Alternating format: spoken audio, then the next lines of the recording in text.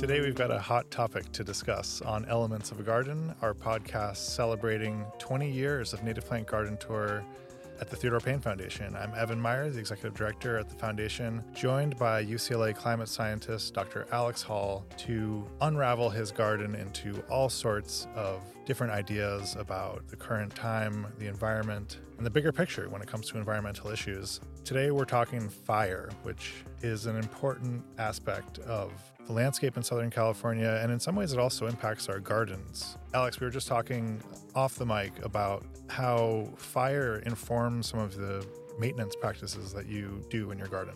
Yeah, the plants many of them are fire adapted, and that means that if there is a fire that comes through in Southern California, the fires are usually quite intense and rapid, and often the landscape is just burned to the ground. But the plants, have been experiencing that for millions of years, and most of them are adapted to that. And they have different adaptations, but one of them is to resprout.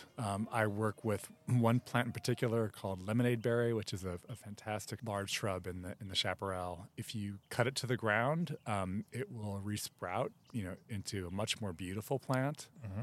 And you can also, prune it back and shape it into something that's quite formal. And so I have a formally clipped lemonade berry hedge that is meant to create a formal structure in the garden and also indicate to people in the neighborhood that this is a cared for space, and that it's also an effort to speak the language of the other people in the neighborhood who are expecting a much more formally organized garden than what a typical native garden would be. So it's a situation where I'm using the fire adaptation to do something that, helps me communicate visually with my neighbors. I'm not ruining the neighborhood with my native garden. Right, to fall within that typical, boxwood aesthetic of a clipped hedge. And lemonade berry is a great choice to do that. Other plants work as well. But I want to touch on what you talked about, which is fire being part of the landscape here. And the thing that you mentioned before you talked about creating the hedge was cutting it to the ground, also known as coppicing, which is a horticultural technique where if a plant starts to get a little long in the tooth, maybe not looking as good as it did when it first went in the ground. Some plants you can just cut them to the ground and they'll flush all new growth. That's essentially what happens to many plants in the chaparral and coastal sage scrub ecosystems when a fire rolls through. It burns them, but it doesn't kill them. And so when the fires recede, there's still life in the roots of the plant, and they'll sprout a whole new plant. And that's a really cool thing to go out and see in nature. It's also a cool little trick in your garden. So coppicing, something that scares a lot of gardeners because it's like, I'm really going to cut this thing down. I've cherished this plant. And sometimes tough love is the best type of love for a gardener. So going more into kind of the ecosystem outside of our gardens, in this episode, we're going to end up back in gardens and talk about this whole issue that we have in California of development and homes being built in fire-prone areas. But I want to save that till after we've done some background discussion on fire as a natural part of the ecosystem here. So you talked about sprouters, but there's another kind of major fire adaptation in our native flora, which is cedars.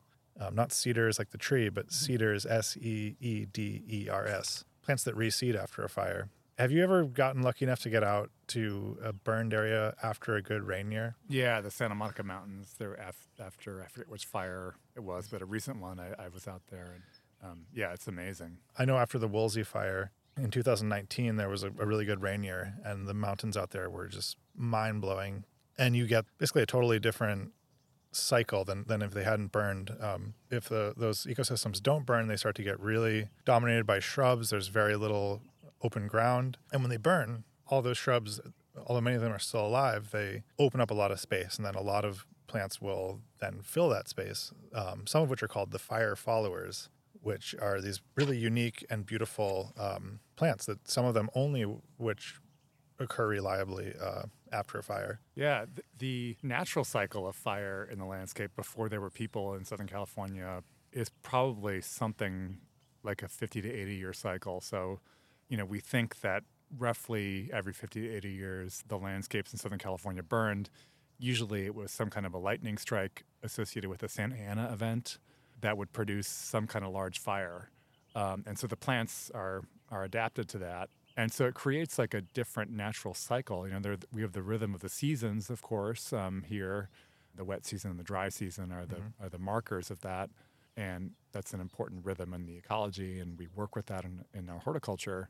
But there's another rhythm here, which is the fire rhythm. And that's another contributor to biodiversity. If you go to a landscape that hasn't burned for a while, hidden within that is a seed bank of plants that will emerge when it burns. So there's more species diversity than meets the eye in all these landscapes because the plants that thrive there are different at different times depending on which phase you are kind of in this fire cycle. So it's part of the species richness that we have here, that we have this fire thing going on. And going back to that post-Woolsey fire, Santa Monica Mountains, I remember one of the dominant species was Phacelia grandiflora, which is this beautiful, large-flowered, deep purple-flowered Phacelia that is adapted to those fire conditions. And I really like that way of thinking about it, where you kind of have the punctuation of the seasons, going through these cycles of phenology and growth and senescence. And then you have, the chapters or the page breaks of fire, which predate humans arriving. In pre-colonial eras, there was a much healthier relationship between the people who lived here and fire, and a lot of interesting research and cultural historical knowledge of fire as a tool to maintain ecosystems for gathering, for good hunting grounds, which I think is really interesting and needs a lot more attention. And then you have the colonial era when fire suppression kind of became the modus operandi for how we maintain lands. Can you just talk about what the kind of the legacy of fire suppression in land management has done throughout Southern California? Yeah, as you mentioned, the indigenous peoples were very adept at cultivating and encouraging certain plants by exploiting the fire adaptations. And, that's because they were using the plants as food sources and sources for other uses like basketry and things like that. So it was like a technology in a way to be able to work with the natural rhythms and encourage the plants that were useful to them. And then in the colonization, the mentality has been that fire is destructive and that we have to stamp it out.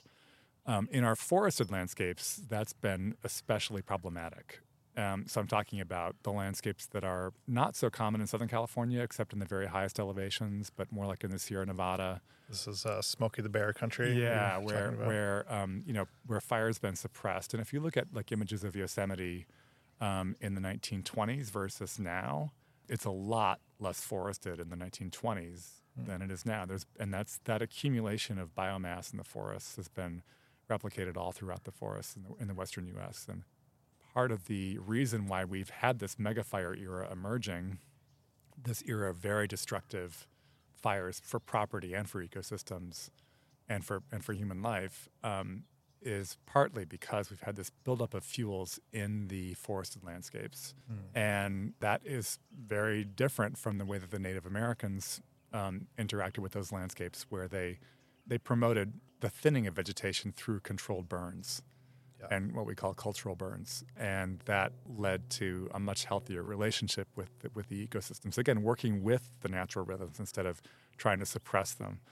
In Southern California, though, because it's a little bit different dynamic, the fires are, they're very wind-driven, very Santa Ana wind-driven. We talked about that in our other discussion.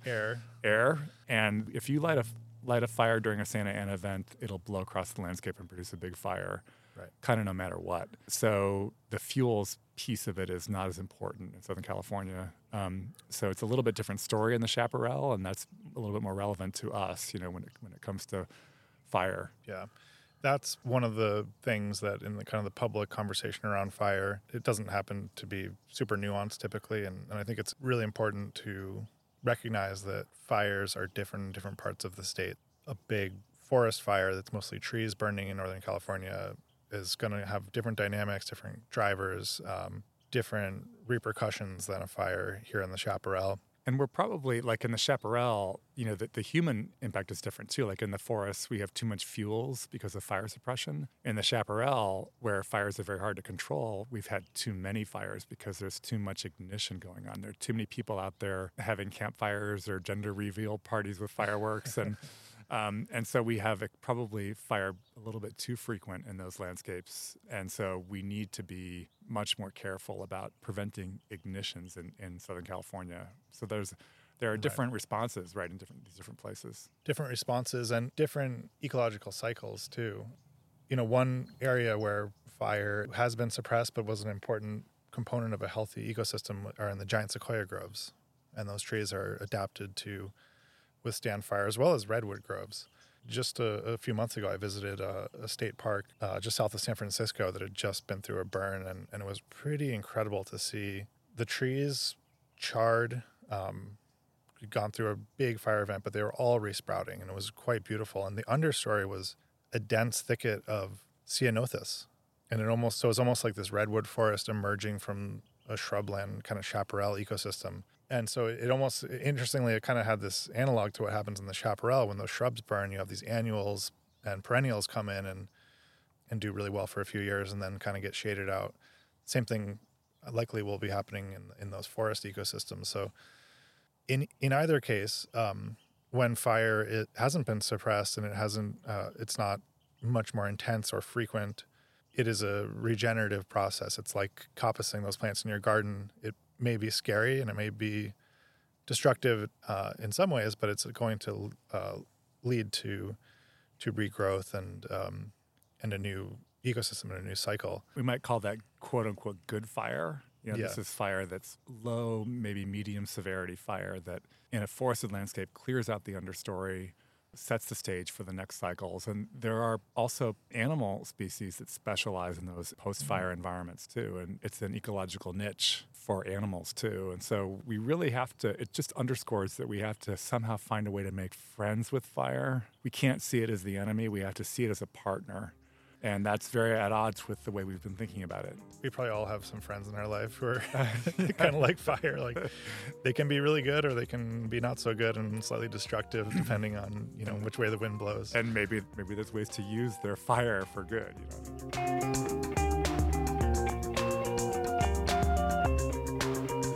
For each of our 5 episodes, we've asked a different member of the Theodore Payne Foundation staff to pick a plant that reminds them of that theme and describe it. Hi, everyone. My name is Erin Johnson, and I'm the Director of Public Programs at Theodore Payne Foundation. And when I think about fire, the plant that first comes to mind to me is the fire poppy. And this is it's a small plant. If you're familiar with the California poppy, it's similar in its size, and except that the flowers, instead of having that really smooth and shiny petals, have this kind of crinkly orange petals. And in the center, this bright yellow, and the stamens just shoot out, and it looks like a little mini firework. The first time I encountered this flower was back in the spring of 2019. I was hiking my favorite trail in the Santa Monica Mountains, and it was about 6 months after the Woolsey fire had swept through, and this was a devastating fire that burned nearly 100,000 acres. And so it was a drastically different. I've seen this landscape through many different seasons, and it was a bit shocking to walk in and see what had once been this thick, impenetrable coastal sage scrub was now a very open landscape, and it was filled with these charred skeletons of plants. And at the base, at the feet of these skeletons, there was a lush carpet of green with hundreds of these soft yellow flowers. And the structure and the color of just the individual flower itself, if you squint your eyes, they almost look like little flames with yellow at the center and this orange petals radiating outwards. I'd hiked this trail 20 times over the years and had no idea that these seeds were sleeping there in the soil. And this experience really opened my eyes to a different kind of scale of change that's not just seasonal over the course of a year, but happening on a much larger scale. This is known as ecological succession, and this scale is happening on 50 to 100 years. And it really opened my eyes to a different kind of cycle of change. It's not just seasonal, but happens on a much larger scale, looking at 50 to 100 years of change in an environment. And this plant is a great reminder that fire is transformative and powerful and is actually a requirement for life. Here in California, we have about 200 native plant species that are known as obligate cedars, meaning that they will not germinate without fire in the landscape. And so while we experience it here as a very destructive and scary force, and in our lives, we have it in this very controlled environment at a campfire, on the stove in our kitchen. But this is just an extraordinary element, and looking at it through the scale of ecology really helps us put that into perspective.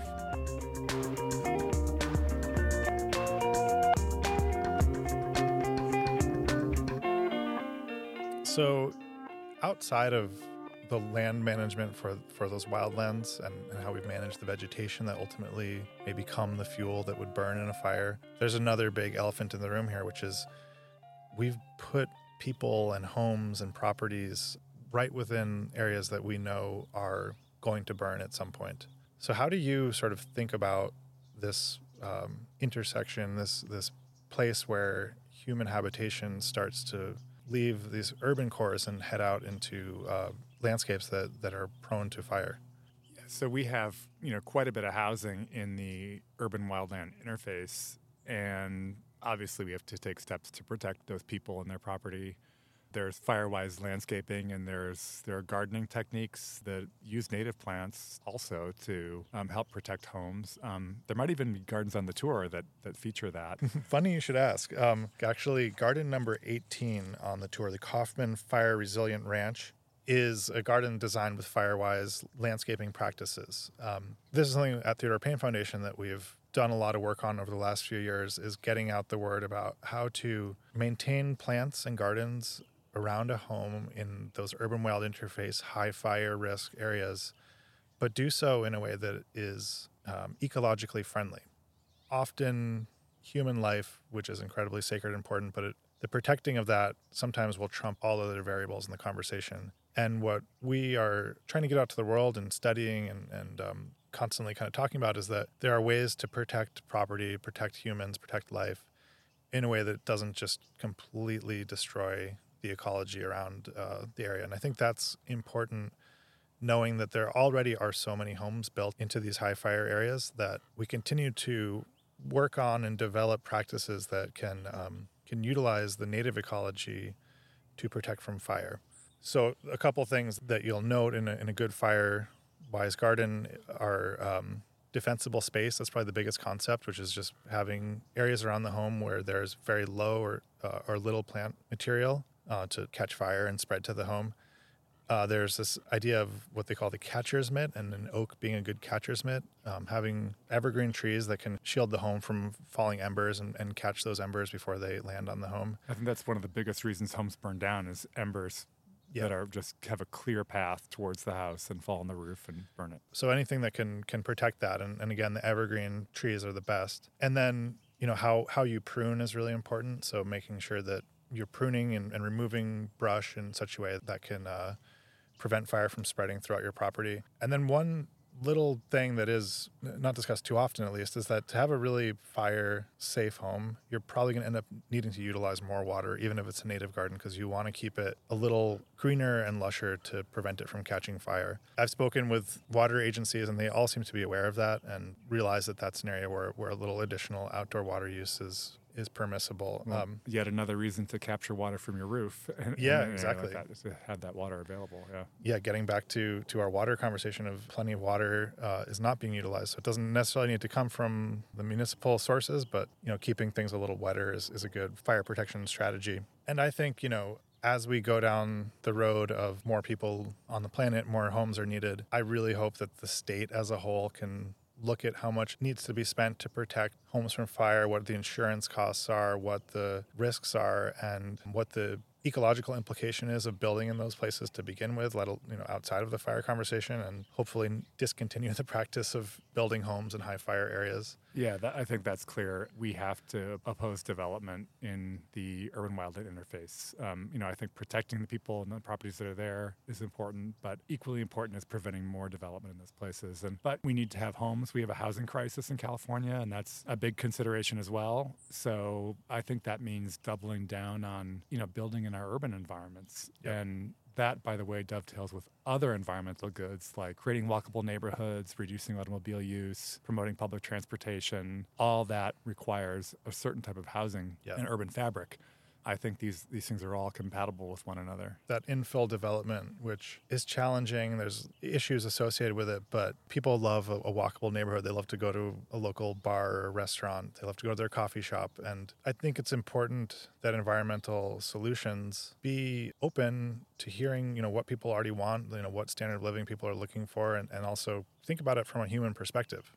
Because if we just impose things or make statements that people don't adapt, we're not going to go anywhere. So I think in this situation, it is a win-win to look towards more denser urban development in Southern California. That's a theme of environmental progress, that to achieve environmental goals, we have to work with people's preferences. We have to work with the systems that we have. And the path towards protecting nature is always through people, right? So Yeah.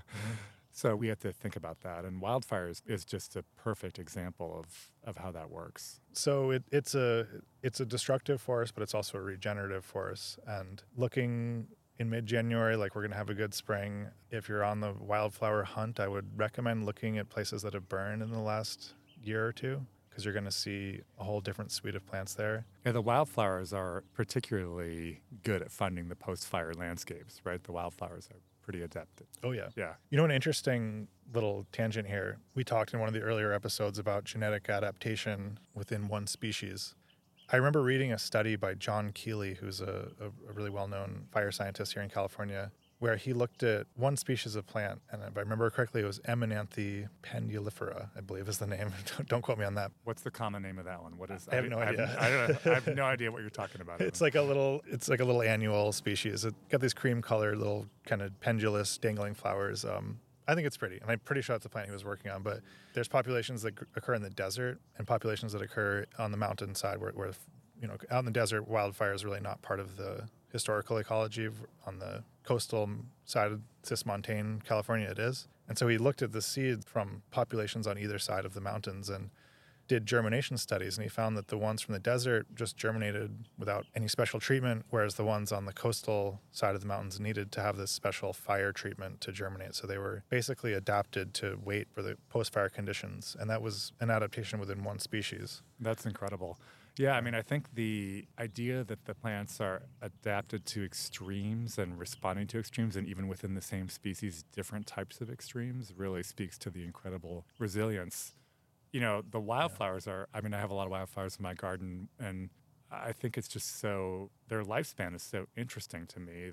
They germinate when there's quite a bit of rain, and they have this incredibly exuberant life. They live really hard, and they have like an amazing flower display, and then they just die. Live fast, die young. Yeah, exactly. And they really are set up to spend the lean times as seed and not as a living plant. Yeah. And that's true for wildflowers that are designed to live through the seasonal drought as seed, and also as wildflowers that are set up to survive the decades of time in a post-fire landscape before the next fire comes. It's kind of incredible that, again, you look at these landscapes and you can't see the species that are actually there because they're in seed form and not in plant form. But when the fire comes, they emerge again. It's just so cool. Yeah. And it's kind of unfair when we say that annuals only live for 1 year, because if it's been sitting for 10 years or 20 years or who knows, maybe much longer than that, we don't really know. That there's no upper limit right now on how long California native plant seeds can live. There's an experiment that goes back somewhere around 70 years where they've been basically holding a bunch of different types of California native plant seeds in a lab in Colorado. And every so often they'll go and germinate some. And in, I want to say it was 2014, I actually got to go out and run this experiments myself. Kind of a cool little perk of the job. And they were germinating, in some cases, better than they had when they first went into storage, because there's a secondary maturation of the seed happening. So that was decades, many decades. So they have like an internal clock. That's interesting. Yeah, live fast and die young. It's a strategy. Yeah. It works for some people. Yeah. Well, I encourage you to all go out and see wildflowers in post-fire areas. I encourage you to think of wildfire as a force and what it does to the plants, and maybe think about yourself as the wildfire in your garden from time to time. Coppice some of those plants, cut them back, and they will resprout for you. Not all of them do, but a lot of them do. Yeah. Know your plants before you do that, because some of the plants will not take kindly to that at all. Yeah. And you'll have a lot of stumps in your garden that are dead if you do that. But it's a fascinating and important part of our environment here in Southern California, and a big part of what shapes the ecology and the plants. And fire itself is shaped by so many of the things we've talked about today, by the land masses that affect the climate, by the rains that have or haven't come, and what that will do with the fires. And the big one is by the wind and by those Santa Anas that often are the source of fire during the fire season. It's a great summary. So we're going to end that for our fire episode, and we have one final episode of Elements of a Garden where we're going to bring it all together and talk about that mysterious fifth element, which, depending on your system that you're using for our medieval elements here, it may be called ether, it may be called void, or in the paradigm that I like the best, which is the Captain Planet elements, it is heart. So we'll see you next time to talk about heart.